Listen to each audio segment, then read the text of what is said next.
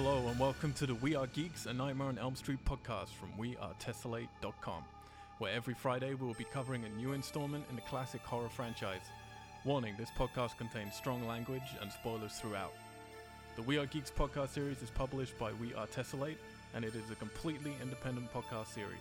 We Are Geeks is not affiliated with any of the rights holders of the films referenced, and no infringement is intended. Come to Freddy. Hey, Nancy. No running in the hallway.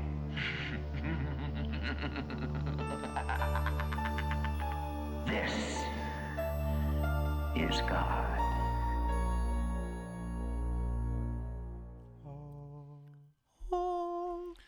Geeks! That was beautiful. Hello and welcome to our very special A Nightmare on Elm Street retrospective franchise throwback podcast scenario thing. We're on episode 4. We're getting a little bit crazy. If you're not watching the YouTube versions of these, you should, because Alex has lost his mind right now. Just type in We Are Tessellate, type in Geeks on YouTube. You can subscribe to our channel.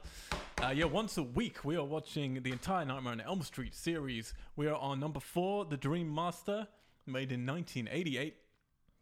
Directed by Renny Harlin, who is, without a doubt, I mean, not at the time when it was made, but probably the biggest film. I mean, I know Wes Craven's the most famous out of everyone, obviously. Mm-hmm. But I would argue this man's made more films that more people have seen. Oh, yeah? What has Rennie made? Well, let me get right to it. He made... Because bear in mind, Wes Craven made the Scream series. You know, he made People on the Stairs. He made these like old horror films that most people won't have seen, but they will have heard of. I would say the Scream films are the majority of films that people have seen of his. Yep. Renny Harlin went on to do Die Hard 2. Never heard it. The Long Kiss Goodnight. Cliffhanger. Oh, yeah. Deep Blue Sea. Cutthroat Island. What?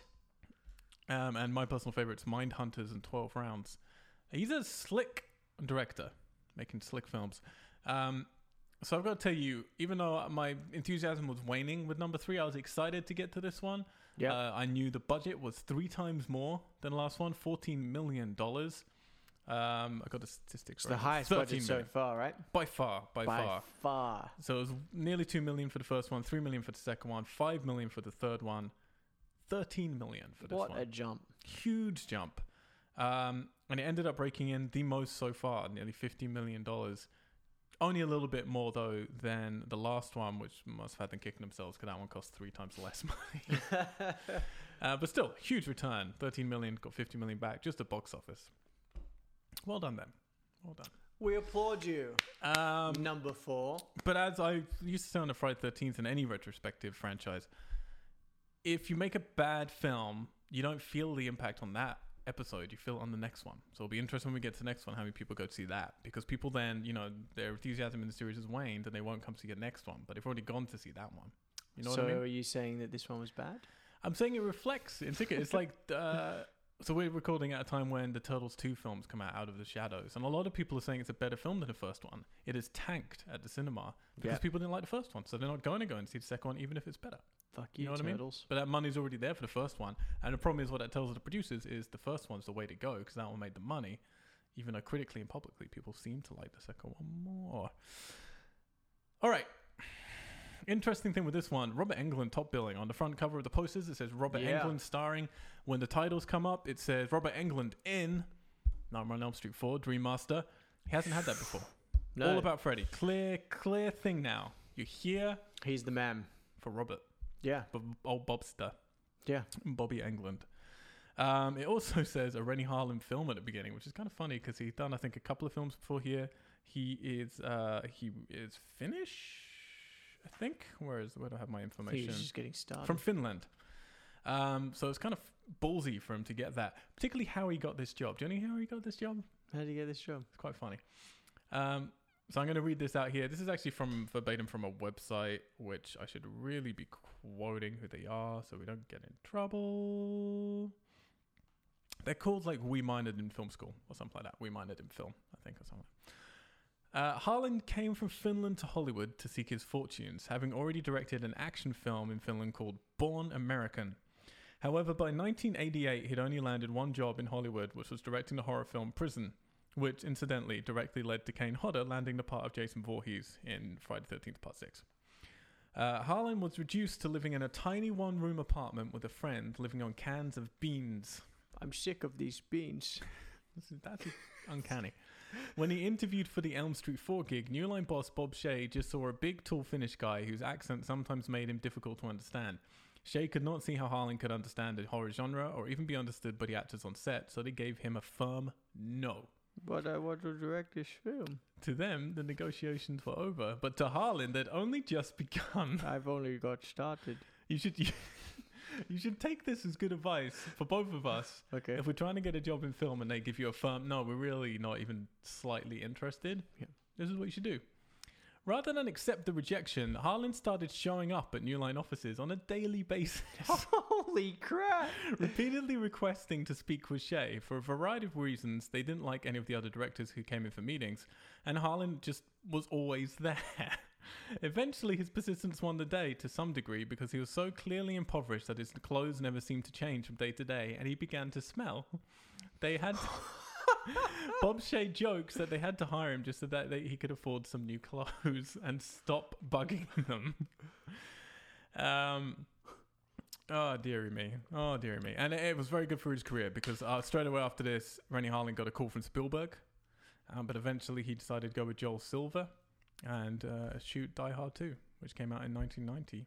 I promise did I'll very well for shower him. for this. Although Cutthroat Island in 94 was one of the biggest box office bombs in history, potentially ever. And he just had another one with Legend of Hercules, which did not do well. He did Hercules? The Not rock that one, Legend of Hercules. What's that? Not sure about it. I don't know about that one. Anyway, just thought that was interesting how the director got his job. Just keep on turning up and smell, basically. Yeah, don't wash. Keep turning up at the offices. Brilliant. That'll do it. So, Nightmare on Elm Street 4, Dream Master, or The Dream Master. What's it about? What happens? Let me try to encapsulate this movie. Good luck. I'm gonna go broad sweeps here because... Yep. Oh, boy. Yep. So, you're picking up directly, really, where 3 finished. Or fairly soon afterwards. You have Kincaid from the last one. You have Joey from the last one. You have Kristen from the last one. The 3 survivors. 3 survivors. Joey and Kincaid played by the same people. Kristen was not. Patricia Arquette did not come back. There's a variety of rumors to do with money, but the biggest rumor seems to be that she happened to be pregnant at that time. Right. So she didn't want to continue for that reason. So they're back. For the first 40 minutes of the movie, they're actually the leads. They all just seem to hang out in dreams together now for fun. But at the beginning of this movie, Kristen, who we don't realize is Kristen for a while because it's a different actress. Took me a while. I think until you told me. Well, I think one of them when says it out Kincaid loud. came on screen, I was like, whoa, he's back in it. And then he goes, Kristen. And you're Yeah. like, oh, we've been watching Kristen. Yeah. She gets the feeling that Freddy's back through a variety of reasons that we'll get into in a minute. She's now hanging out at school with a new friend called Alice, who looks a lot like Sissy Spacek, you were saying? From Carrie, yeah. I'd agree. Who's got a brother called Rick, who she is dating. Kristen is now dating this dude called Rick. Who looks like a poor man's version of Rob Lowe. I would agree with that, too. From that Rob Lowe of that era. Of that era. Whoa. Yeah. Holy shit. Not West Wing, Rob Lowe. Yeah, yeah, yeah. It's West Wing, yeah. Anyway, she starts thinking that Freddy perhaps isn't dead, but Kincaid and Joey don't believe her. Of course, Freddy is not dead. He comes back to life by a dog pissing fire on his grave. In the junkyard. We'll get to that. Mm-hmm. He comes back to life, kills Kincaid. They begin to get scared, kills Joey, and then eventually kills Kristen, but not before she passes on her powers through Freddy to Alice of being able to bring people into her dreams. She brings Alice into the dream where she is killed as well, so Alice gets visual confirmation that yes, Freddy exists and you should be scared of this dude. After that, it gets a little hazy. Alice has powers, I guess, and every time one of her friends dies or family, she gains their powers. But we're not talking... she also summons them into her dreams. Yeah, so she keeps accidentally summoning people into dreams because I guess it's a new power. She doesn't know how to wield it. And then they die because Freddy seems to be using her to get to the other kids because the logic they explain later in a very throwaway sentence is that Freddy has now killed all of the original Elm Street children, and he potentially needs someone to get to the other children. Again, he's not targeting children; he's targeting teenagers. But he needs By Alice other children, he to just get to other. Just basically, he other wants to kids. keep killing. For Yeah. some reason, he can't go into their dreams because they're not connected to his death. But he needs someone to go through to bring them into the dream so he Yeah. can kill them that way. So he basically keeps Alice alive and uses her to bring people into a dream so he can kill them. There's a minor lecture at school at one point, which I have to admit I was almost nodding off during, where Bob Shea, the producer, did his seemingly annual cameo in these movies, where he imparts some wisdom about the Dream Master, about a positive portal in the door in your dream and a negative portal and watching over things. and there's like a gatekeeper for each one. Yeah. It seems Or Dream Alice is Master. this gatekeeper or this Dream Master. Yeah. I don't even know how to get into the ending of this movie. It ends up with her deciding she has to utilize everyone's powers by putting all of their trinkets onto her body. Which a she somehow belt, collected. a jacket. Yeah, she's grave robbed all of her dead friends. Martial arts bandana. All these different things to, I guess, symbolize the powers that her dead friends give her. A lot about souls, I guess, in this. Yeah. Fights Freddy, then uses a mirror, and I don't know if I missed this in the lecture we were just talking about. Bob Shea uses a mirror against Freddy because realizes that. So I think to fill in that gap for you, from my understanding, Did I miss this?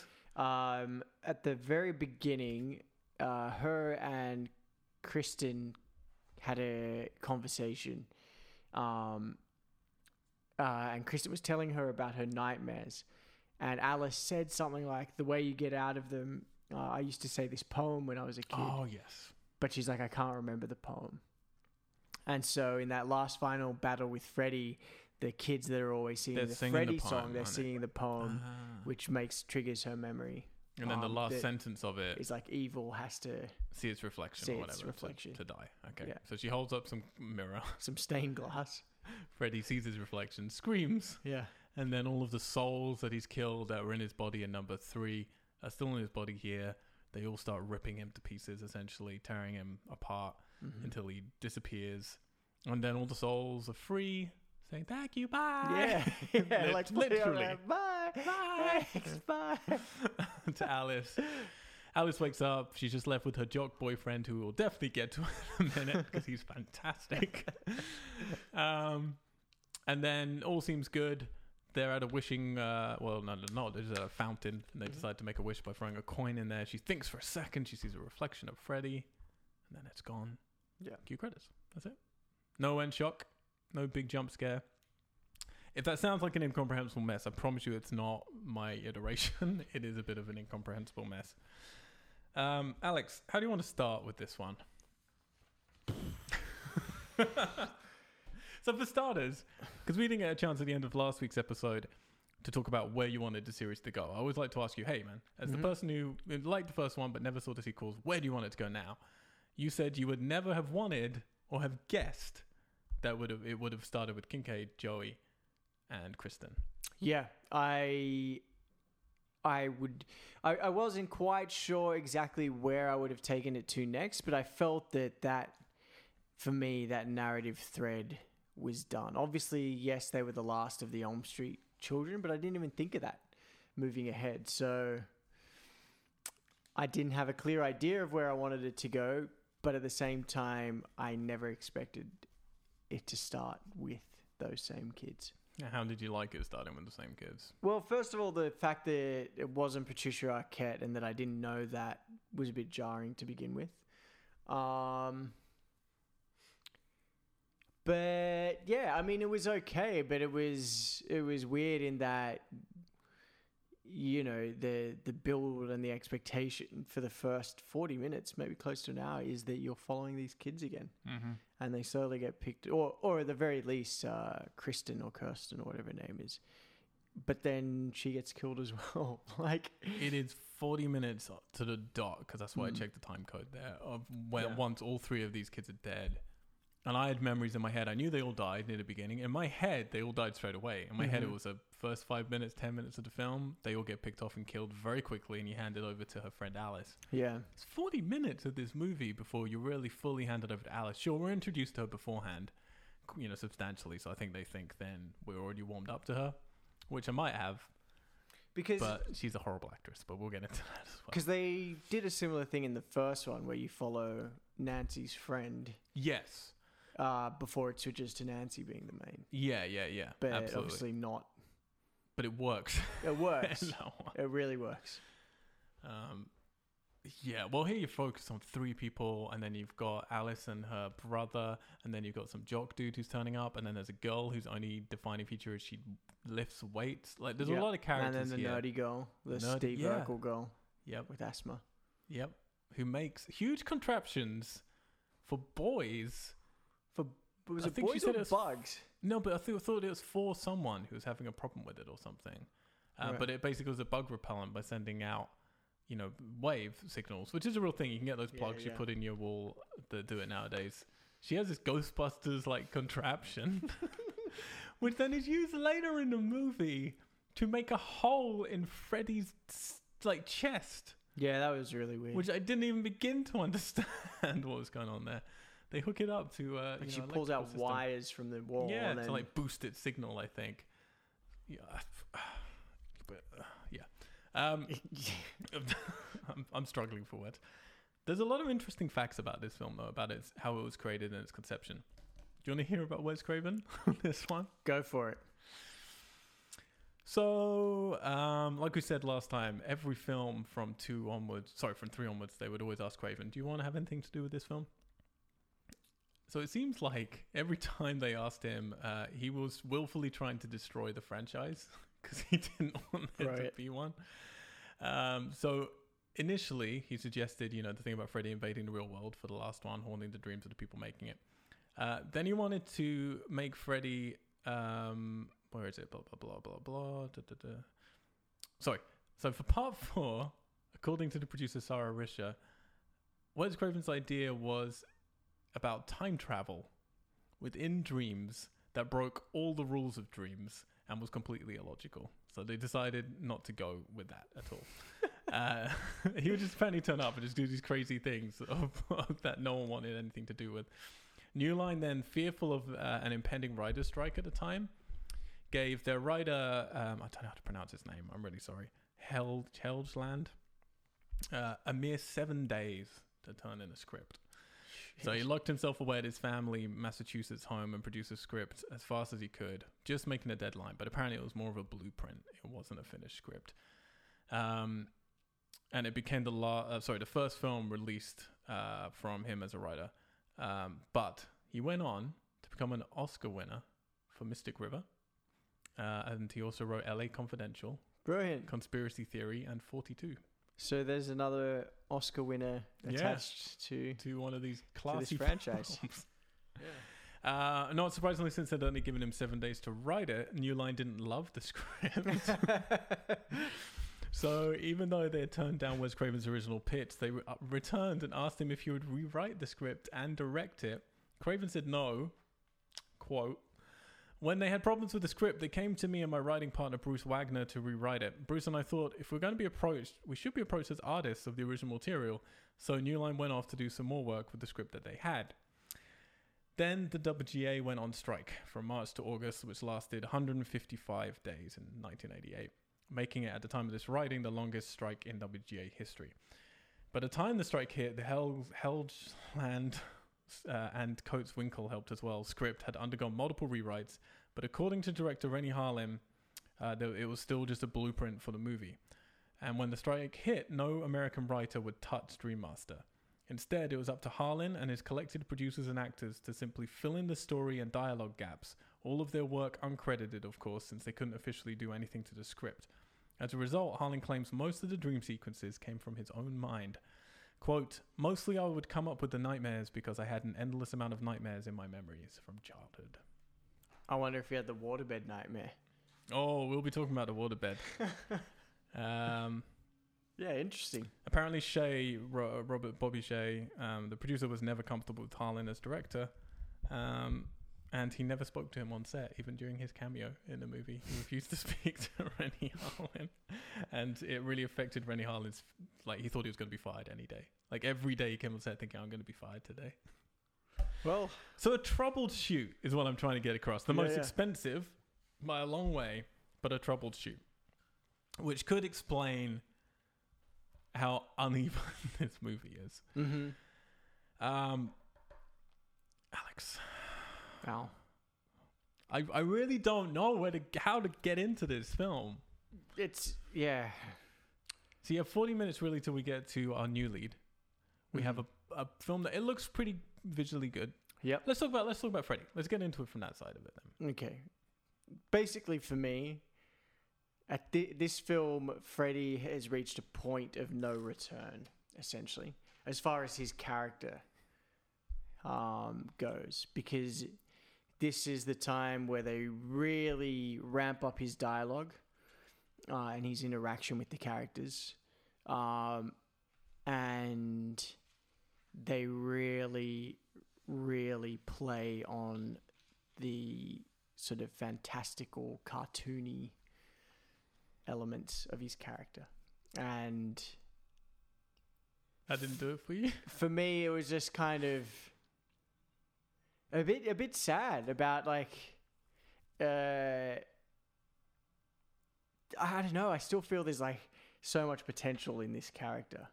I could be imagine seeing if Freddy. I mean, we haven't seen the rest yet. I haven't seen the ones after this, so I don't know what to expect. But I kind of do.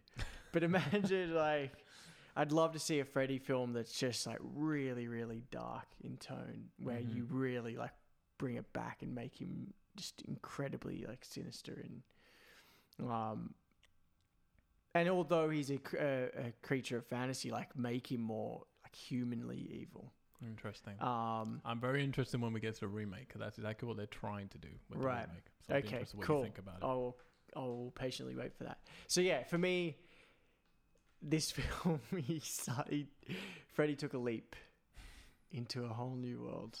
Sunglasses, Oh, pretending to be Jaws the shark with his glove. oh my god, that whole sequence was insane. Like, just so silly.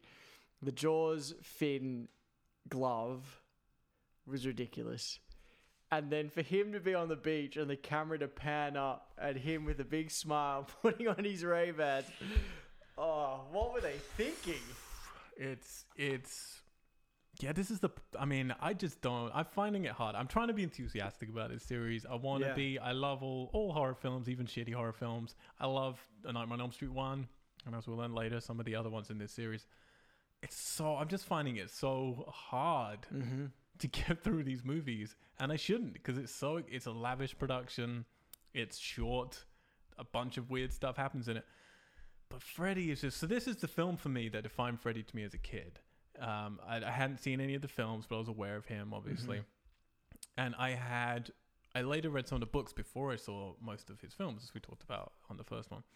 And the pizza scene in this, there's a scene where he's just hanging out with her at a bar.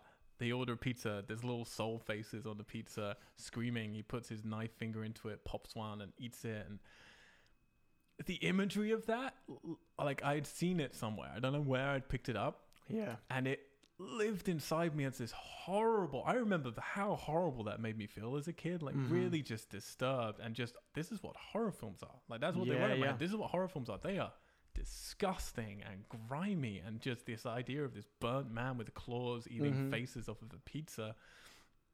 It really upset me.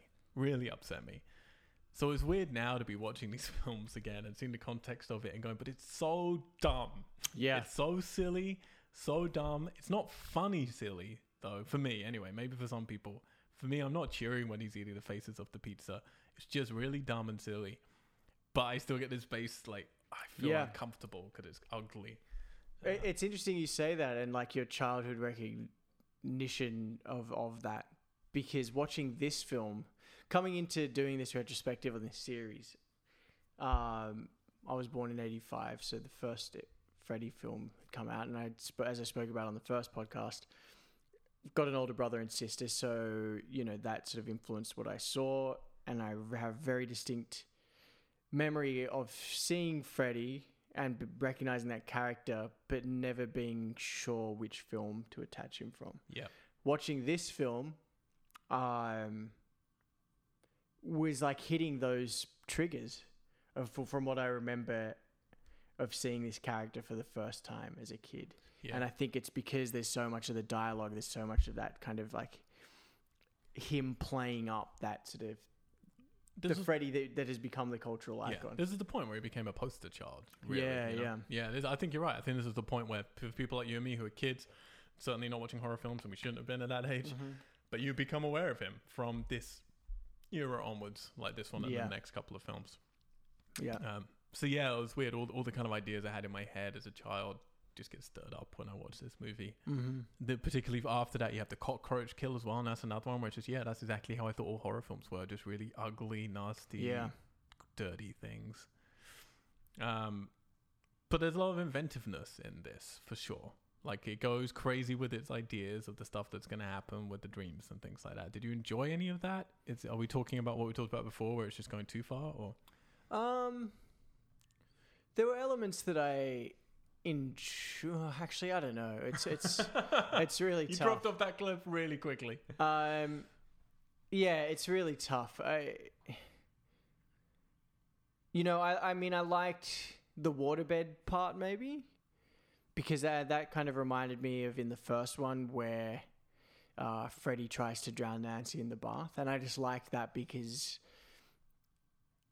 it was a less gory and bloody death, but equally as violent. I like that idea of, and that's terrifying to me, like being drowned, So I liked that concept and seeing that one.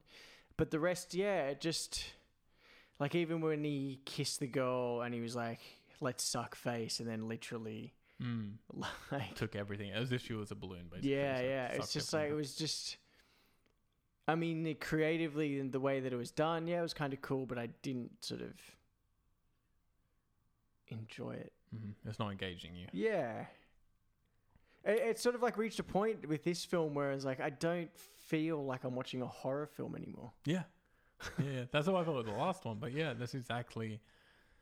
I mean, this one isn't a comic book film like the last one was, even though it does deal with powers a little bit. But yeah, it's not a horror film anymore. I mean, it is in terms of, if I was a kid, some of the imagery is horrific. Yeah. But yeah, like, again, I think it just comes down to, can you get behind Freddy, or do you care about the characters? And I'm not caring about the characters other than the jock, who's fucking brilliant. And I don't get behind Freddy, but I appreciate some people do. Yeah. So I think if you're getting behind Freddy and this idea of Freddy, it's probably really enjoyable. You're probably cheering for all of these deaths. You're probably cheering for his one-liners. You're probably cheering for him when he's being invisible and having a karate fight with a guy in a dojo. Oh my god. I mean, I wrote down. I mean, that's what I wrote down in capital letters here on my sheets. Is I'm not cheering for the deaths. Yeah, and that's just a weird way to be with these films. Like when we were watching the Friday 13th ones, we would be cheering eventually for the deaths and when cool things would happen and the things we would enjoy when Jason does certain cliches. And I kept, as we've been going through this, and it may still happen, I was expecting, me and Alex will be like, when we see those things that we like in Freddy and we know what to expect, and he always does this thing or this thing, we'll end up cheering for, like he's doing this thing. It's not happened yet. No. I'm not cheering for him. I'm not enjoying the moments that he's repeating even. Well, I also let's go back to even how they bring him back. So he's dead at the beginning of this movie. Like, he really is dead, which I was kind of surprised. He's buried in this grave. And there's just this kind of roaming element that he might still have some spirit out there, but it's not powerful enough to do anything. Because, I mean, they didn't even end it with any sort of twist in 3 other than the light turning on in the window. Light turning on in the window, and that his mother was the nun. Yeah. So there's this little, it just feels like there's he still exists, but there's no power to him. There's no form to him. And then Kincaid brings his dog into his dream, and it pisses fire, as we said at the beginning, onto Freddy's grave. Yeah. Which brings him back to life in a very cool, I actually really love the animation of how his body gets filled out from skeleton into person. like you see organs growing and then skin growing and flesh and stuff. Yeah, for me, I didn't like that. Yeah, like it. No, I was like, I get it, but I didn't need to see it. Yeah. No, I agree. I don't think there's as the horror film I want to see. No, but as the goofy, dumb comic book movies okay, we're fair getting, enough. I'm like, well, that's cool. Like it was done well. Yeah, So, yeah, okay. And then he comes back to life, and his one line is, "You shouldn't have buried me. I'm not dead." Which is, oh, okay. Is that really? But your mommy said for us to bury you. That's it. That's the explanation. Yeah. A dog pisses fire onto his grave. Yeah. And then you shouldn't have buried me, I'm not dead. People were pissed off with Friday the 13th Part 6 because Jason's dead. And then this guy puts like a sort of spear through his chest and lightning hits it and it brings him back to life like Frankenstein. People got upset with that. This is a dog pissing fire. Yeah. And it not only brings him back to life, but it refills his entire body from just bones. It's incomprehensibly legacy writing. There are a million ways you can bring Freddy back. I can't even fathom how this happened. Do you think they had a whole list of like, okay, let's go through People like dogs. Yeah, people like dogs. Freddy was killed in fire, so let's bring it back in fire. fire. Yeah, he needs fire to come back to life. The kids are in the dream. They can't bring him back to life. Oh, Kincaid, did you write in a dog? Yeah, I wrote in a dog. Okay, let's bring the dog in and the dog pisses fire. Urine has secret powers. Yeah, let's do that. Pissing doesn't- dog. No, honestly, like I would like to do a full hour-long podcast. Just we can't just. I mean, we're gonna have to because we don't have much time. But you can't just move on from this. You can't just see that and accept it and move on with the Yeah. movie. You've immediately told me you don't care. Yeah. And not only do you not care, like not caring would just be doing a shrug at, well, did he get some power back because someone sees him and they're scared of him? Well, someone accidentally unearths his grave in the junkyard. Whatever it is. That would have been so much easier. anything. But this, Yeah. it doesn't even begin to make any sense. Yep. I've highlighted on my list of notes here in bold the times where things happened in this movie that didn't make sense because that's a lot of the movie, but things happened in this movie where they're in real life for sure and a dream thing happens. And we picked this up at the beginning and I said, I feel like this whole movie is just a dream because things in real life are happening like they happen in a dream. So after that, I started putting it in bold. Okay. So I'm going to say what they are quickly. Okay? Yeah, go for it. Right at the beginning, the kids are in the school. They're talking by the lockers, and they have a chat about Freddy might still be alive. And then they walk away. And then as they walk away, the camera moves in on a bunch of lockers with a Freddy claw mark across it with red light pouring out from behind it and ominous music. Yep. And then they just move on. Nothing happened.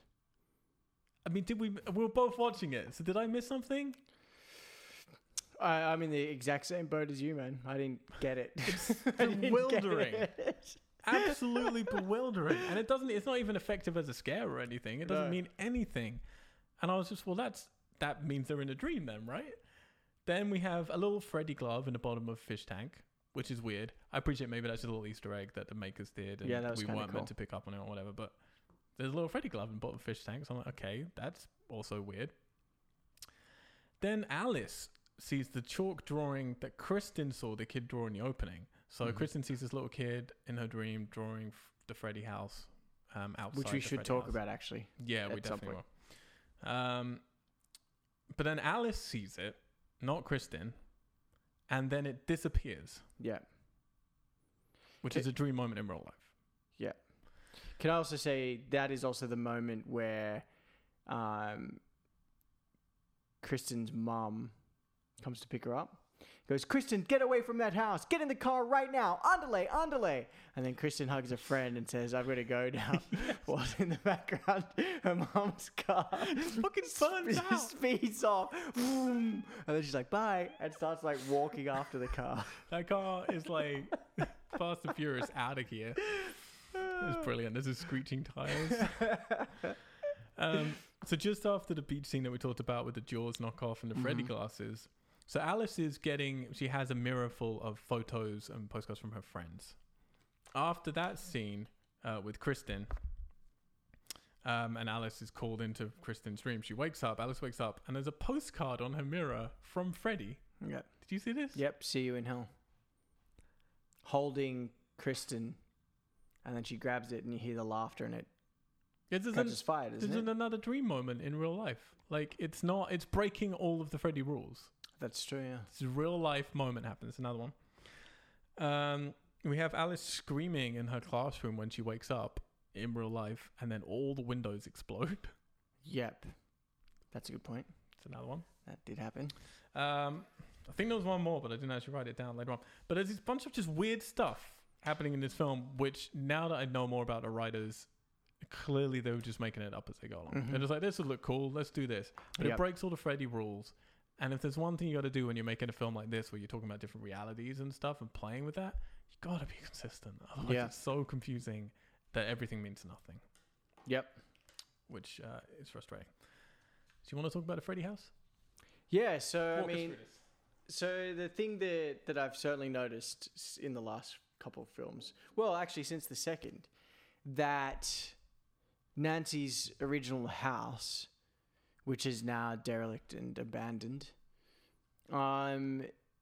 seems to be, in each of the films, a focal point for Freddy in his existence, to the point where in this film, one of the girls addresses it as Freddy's home. Which is really interesting that the film, that the house now is taking on such like iconic sort of status between the films. Yep. When it was really only the place that Nancy lived. Yeah, in. and we've had this. I think in the last one we had the little kids were outside that house, but it was just linked to Nancy still at that point. Yeah. It feels like someone just watched some bits from that movie and didn't know what the fuck they're doing when they wrote this movie. Because they treat it like it's Freddy's house, and they actually say this was Freddy's home. So unless there's some, we know Freddy wasn't living there when Nancy was living there, obviously, or just before he died. I mean, because Nancy's parents were there.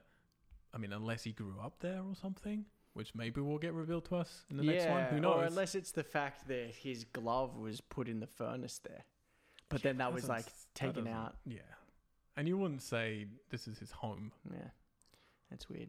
Well, yeah, the connection with the house, I get it thematically and visually. It's it makes sense to tie back to Nancy in that way, but literally it's Nancy's the only thing that connects Freddy to that house, and she's just some chick that he killed.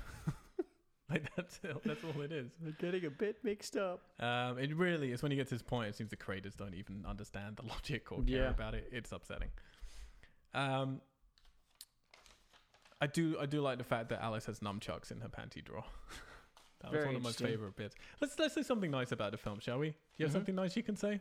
Is there a scene you liked? No, I don't know. I really struggled with this one. Yeah. I struggled to find redeeming qualities in it. That, because if it wasn't being super cartoony, then it was just boring me a little bit. Yep. So it was hard to find bits that I liked. I feel like the characters were handled better than the second one. Mm-hmm. I found them a bit more interesting Than the second one. Okay. Okay. But overall, it's just... You're really struggling here. Yeah, I'm really struggling. I mean, how about you? Because you mentioned my favorite scene already, which was the waterbed scene. I love the waterbed scene. I actually think it's one of the best scenes we've seen in any of the films so far. It definitely calls back to the first one. I think it's a lot of fun. I think it's and I don't just love it because there are boobs in it, but it fulfills all the things by this point in the franchise you want. He's a character who I don't like, but I don't dislike either. He's one of the more likable characters for sure. Joey, Joey, that's his name. Yeah, I think so. And then he sees the model poster on his wall. He nods off to sleep, and then she's underneath him, so he pulls back the sheets, and the visuals are great. You can see her naked underneath in the waterbed, like knocking at him. This kid gets the naked girl in both of these films, so God bless him. I don't know if it's in his contract, but and then Freddy comes out, kills him, and then you get his mother coming in to pull back the sheets and sees him floating underneath the waterbed, and it's haunting. Yeah, I think it's genuinely great imagery, really fun as well. Gory in the right ways, not like the pizza thing and the cockroach and all that dumb stuff. So I love that scene. I actually like having the three of them back again. I think that would be great. Yeah, sure. I would rather Patricia Arquette was playing it. Instead, we have what's her name? Somebody Knight. She's actually a long way down. Tuesday Night we have, who's not great, but she's okay. But I actually like having the three of them back. I would have enjoyed the film continuing their story properly. Yeah. I could have handled the passing over, as I mentioned earlier, if our lead character Alice wasn't just unbelievably insipid. She is so fucking useless and so insipid.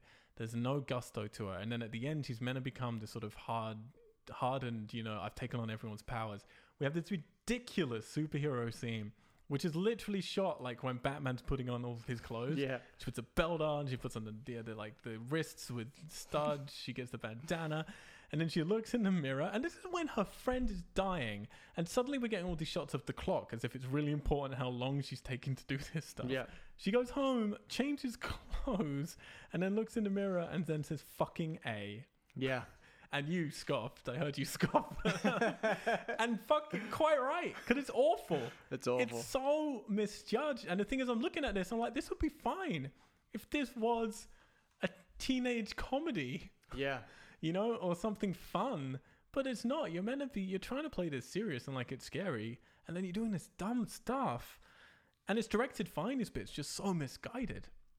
Which is interesting top-down shots. Rennie Harlin does quite a lot, moving through the house. You could see the budget of the movie. Yeah. It definitely looks more handsomer than the others in terms of its production value. Even from the opening scene, she's walking through Nancy's old house and billowing curtains and the lighting's good. But it's not scary and it's not fun. Yeah, I think that's the best and most simple way to put it. It's not scary and it's not fun. Yeah. And what else do you have? Yeah. There's nothing. The asthmatic thing you talked about where he sucks, there's like one shot of that which I actually found chilling when you see the person for only a second and it looks great, but which is all hollowed out. That's actually kind of creepy if they'd done that in a different way. Again, we're going with that ironic thing of what is your one character trait that we give you as a writer? Oh, she has asthma. Yeah. Oh, she likes to lift weights. Well, those are the things we will kill you with. Yeah, you get the weight girl, her arms get bent back till the bones break out. That's right. Which at least was a little bit physical, but then she turns into a cockroach. Why did she turn into a cockroach? I think, was she the one who stepped on that cockroach earlier? Right, okay. I think. So I think that's like a nod to metamorphosis. To that. But I mean, come on. Yeah. Come on. I did forget to mention earlier, when we're talking about the dog pissing scene, there's a little story about that as well. Robert Englund likes to intellectualize the revival of Freddy, saying that Kincaid's dog pissing fire in his grave was the work of some sort of hellhound. And that's what it was meant to imply. But Rennie Harlin ran into James Cameron apparently just prior to filming, and when James Cameron asked him, "How are you reviving Freddy this time?" Harlin gleefully replied, "A dog is going to piss fire in his grave." To which an amused Cameron walked away, completely unaware that Harlin was being honest. Fucking hell. There's also some funny things as well. Apparently, actually, no, I'm not going to read that because, well, this is gossip. But according to Toy Newkirk, who played the asthmatic girl, Harlan claims to, according to her, have asked her to go back and redub all of her lines because he didn't think she sounded, quote, black enough. He told an African-American woman to sass it up, essentially. Infuriated, she flatly refused. And after the premiere, Harlan apparently apologized to her profusely, presumably because he saw the film and realized that's not going to save your movie. What have I done? I have one last good bit of info about the film that I'll tell you at the end. Anything else? We have Freddy at the end saying the line, "I am eternal," and then he dies. He does right, but presumably he doesn't die because I'm guessing not. We have 5 more films to go. 5, 6, 7. Well, 3 more canon. Yeah. Then Freddy vs. Jason, which is kind of in its own world. Yeah. And then a remake. So only 3 more in this line, this canon line. Yeah, for me, I've rung here the most terrifying image so far in the whole series is Robert Englund dressed up as a female nurse. Oh yeah, I forgot about that. That just creeped me out. That was very creepy. I mean, that was cool actually when he turned around and as the nurse, she smiles and then you see Freddy's teeth. Yep. And then you just hear the laugh change. That was cool. Yeah, was it? I don't I'm You're looking really for, I'm fishing. looking for something. Oh, Morgan. Yeah, the jock. The jock. My one The character jock. I like. Dan. So he turns up in the first scene, pretty much, or first scene when they're in real life, and they call him a hunk. Yeah, Carrie. Alice Jim Carrey. is staring at him lustfully. So she has all these weird daydreams that they never follow through with. I thought, oh, they're going to start using her daydreams. Nope. Yeah, I mean the reason why I thought she like seeing that, then that's what made me think of Sissy Spacek Mm-hmm. and Carrie, and I thought she was just gonna start having like these. Psychokinetic powers. Or Yeah, something. but no, she didn't.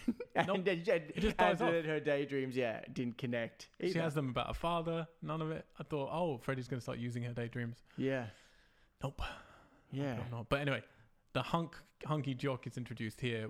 We then, and I missed this. I blinked and missed it. You got it. He's roped into their team. Well, not really. Well, so what happens is Kincaid and Joey have died. Alice is working at a diner.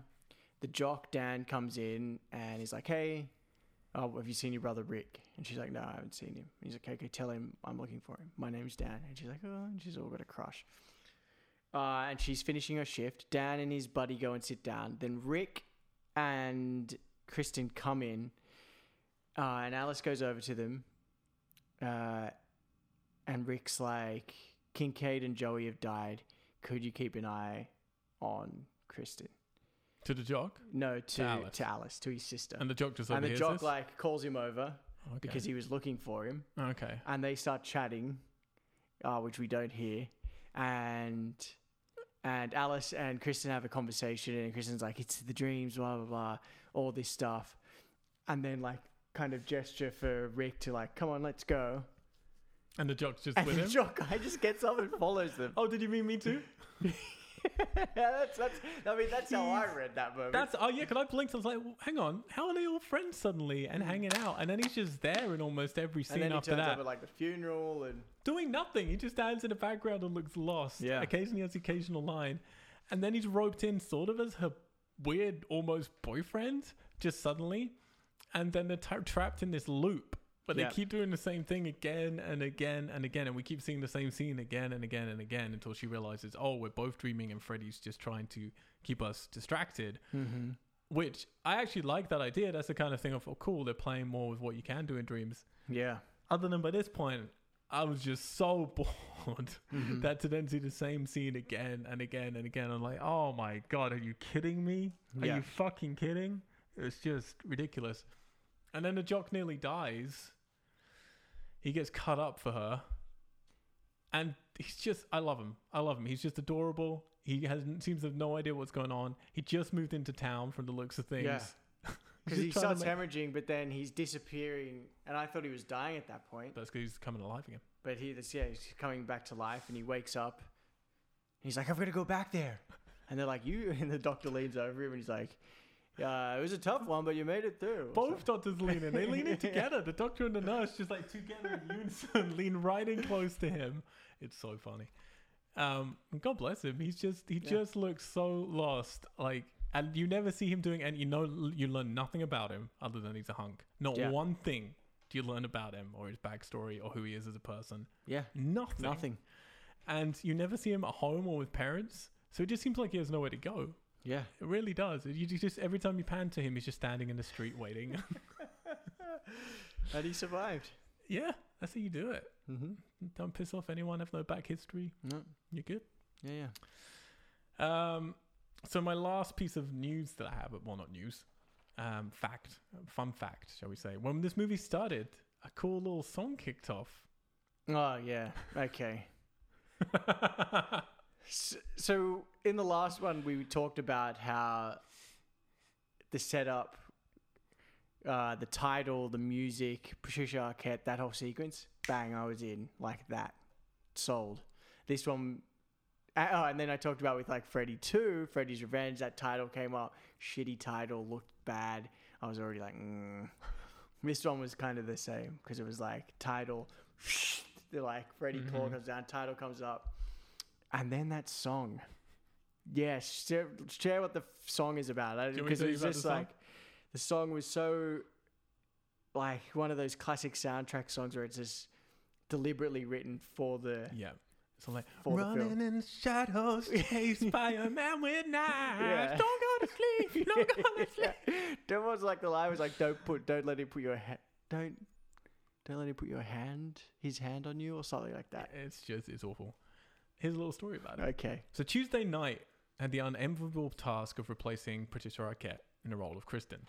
And although she was a poor substitute, she did bring something that Arquette couldn't. She sang on the soundtrack. So the daughter of a famous songwriter, Knight scored a record deal in 1984, and her debut came out in 1987. After being cast in Dream Master, she shared some of her music with Rennie Harlin and company, just in case they didn't know she was also a singer. They liked what they heard and asked her to come up with anything she could for the movie.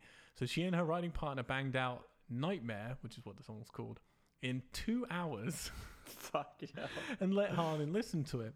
She never heard anything again about it until she went to the premiere and heard her song Nightmare playing over the opening credits. Oh boy. So $40 million and they couldn't even afford a real song. They used something she did in 2 hours. They didn't even go back and go, that's cool. Can you do it properly now? Yeah, yeah. Like It explains yeah, a lot. Just re-record it. You know, the lyrics don't have to be as literal to the song, to the film. But yeah, man, otherwise we like it. No, we'll just use it. No, they just used it without even telling her. I think you need to ask for rights as well. I don't think. Oh my god. All right, Alex. Anything else you want to say about this one? Signing off. No, I mean that's it. It's sort of. I was really disappointed because I liked 3 a lot. This one had more money, had a good director, had a good writer. Yeah, no. Did it have a good writer? I don't know. No, that was the last one I get modeled. Don't know who wrote this one. No, yeah, didn't you say this writer went on to write Mystic River and all that? No, this was by a bunch of different people. That was on the last one. Right. It was written by this dude. He wrote. Sorry, my bad. L.A. Confidential, Robin Hood, Mystic River, Man on Fire. Yeah, good stuff. So good team. Should be a good film. Mm-hmm. Alex, Yes. first of all, before we ask you if you would recommend this film, in case people can't tell which way you're erring, what do you want to happen next? How can they rescue the franchise from here?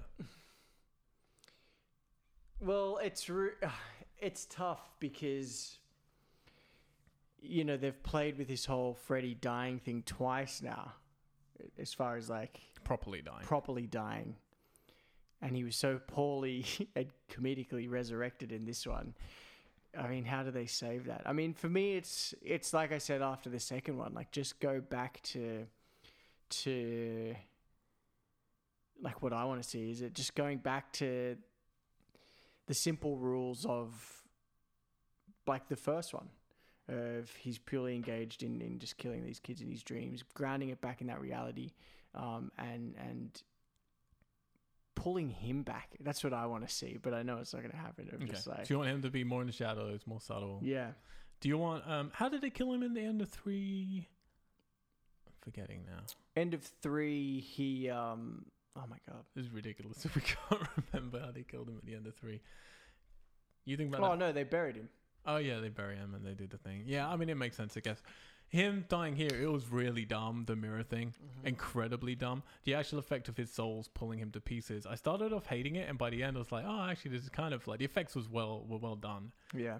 There's a famous huge body replica they had to make to put the real people inside for the close-ups as they're pushing through. Yeah, There's cool. also a famous girl who went on to star in some other horror franchises, who's the naked girl inside his chest with very large nipples that pokes out. She became a bit of a fan favorite of the series with the girl inside the belly. Yeah, the effects are kind of cool. But yeah, just none. I mean, I think 3 was the only time where you feel like, yep, that is him done. Yeah, yeah. You know, that felt like a poetic way to take him out, albeit a weird, I didn't really love it, but a poetic way at least. I think I just want it to be smaller. I just want it to be more about just a very small amount of people. Maybe get rid of the parents. Put them in a place where none of the parents are around. I'm so bored of them having to convince people who aren't convinced that Freddy's real. I'm so bored of that. Yeah. I just want to see a small bunch of people. I'm finding there's too many characters. for me to really attach to anybody. Yeah. if you Yeah, know. it's amazing. Like, since, I mean, the first one was great because it was what, 4 people, Yeah, mostly, yeah. 4 main characters, and that kind of contained feel and the panic of each of them dropping off and them kind of realizing that was cool, like easy to follow, I guess.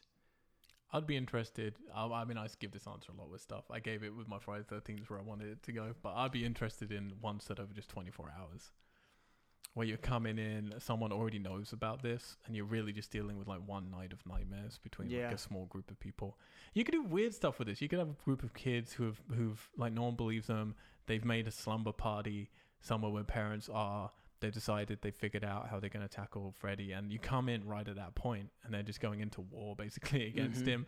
But it's really just, you know, it's shot like It Follows or something like that, you know? Yeah. You could do something like that with these movies. I got a feeling it's not what's going to happen with The Nightmare on Elm Street 5, The Dream Child.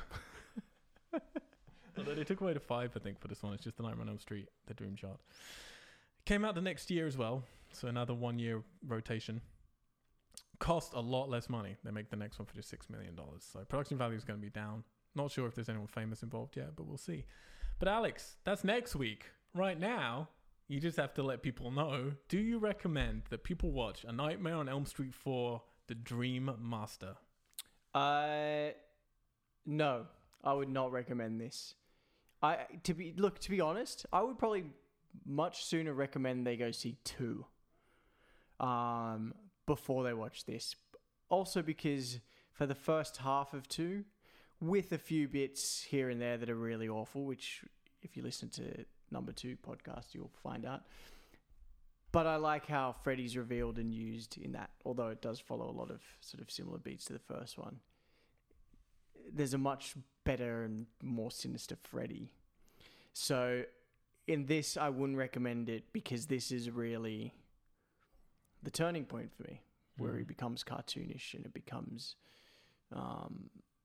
like you kind of mentioned about the punchline of each kill and the gag of each kill. He's a talk show host now. That's really how he becomes, you know? He's like, hey, I'm here to guide you through this shit.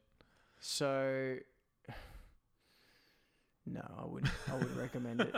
I like how I could tell if you're toying for a second there with changing your mind. Don't kid yourself. I mean, it's like this whole podcast I've been trying to go over points that are at least a bit redeeming. But for me, it's like, it's not a great film. And it's not a great... Even if you just were like, I'm in the mood for a horror. Yep. No, like, don't watch this film.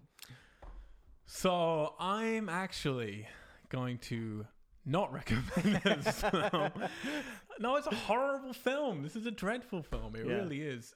Despite the fact that it's the best looking out of all of them so far, just from a production point of view, not from an artistic point of view. And I think, although it has its moments, I think the ideas in it are okay.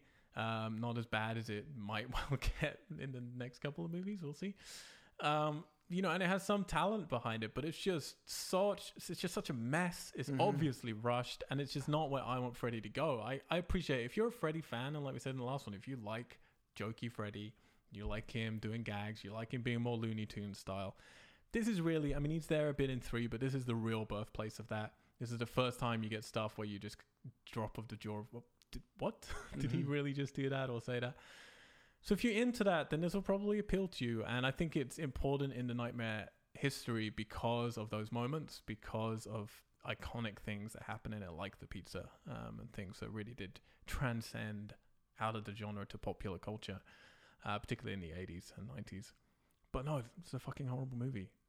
I don't recommend it as a film. It didn't scare me. I didn't have fun with it other than the occasional scenes. I think the waterbed scene's excellent. If you enjoy A Nightmare on Elm Street 1, go to YouTube and watch the waterbed scene in this because it's good fun. Yeah. But no, disappointed. You could join us next week. Hopefully you're watching these along with us. We'll be doing A Nightmare on Elm Street 5, The Dream Child, because they can't do any title without dream in the title. You can also go on our website. We are Tessellate with 2 S's, 2 L's. We are Tessellate. And there you can link out to all of our social medias. We're on YouTube as well. You can link to that, and you can subscribe to our channel if you want to watch the video versions of this. Enjoy us playing with our Freddy Claw when we get bored during a podcast. We do a weekly show called Geeks with a bunch of other people from our team. We talk about movies, talk about video games. That's topical. And we are a production house based out of LA. Based out of Tokyo. Based out of London. That's how we say it in London. I've been Al White. I was about to say I've been Alexander Chard, but I've not. I've been Al White. This is my friend. Alexander Chard. And we'll see you next week. Whatever you do, don't fall asleep. We're out. I'm so tired of Freddy films. Oh boy. This one, I just know this one's going to be the worst.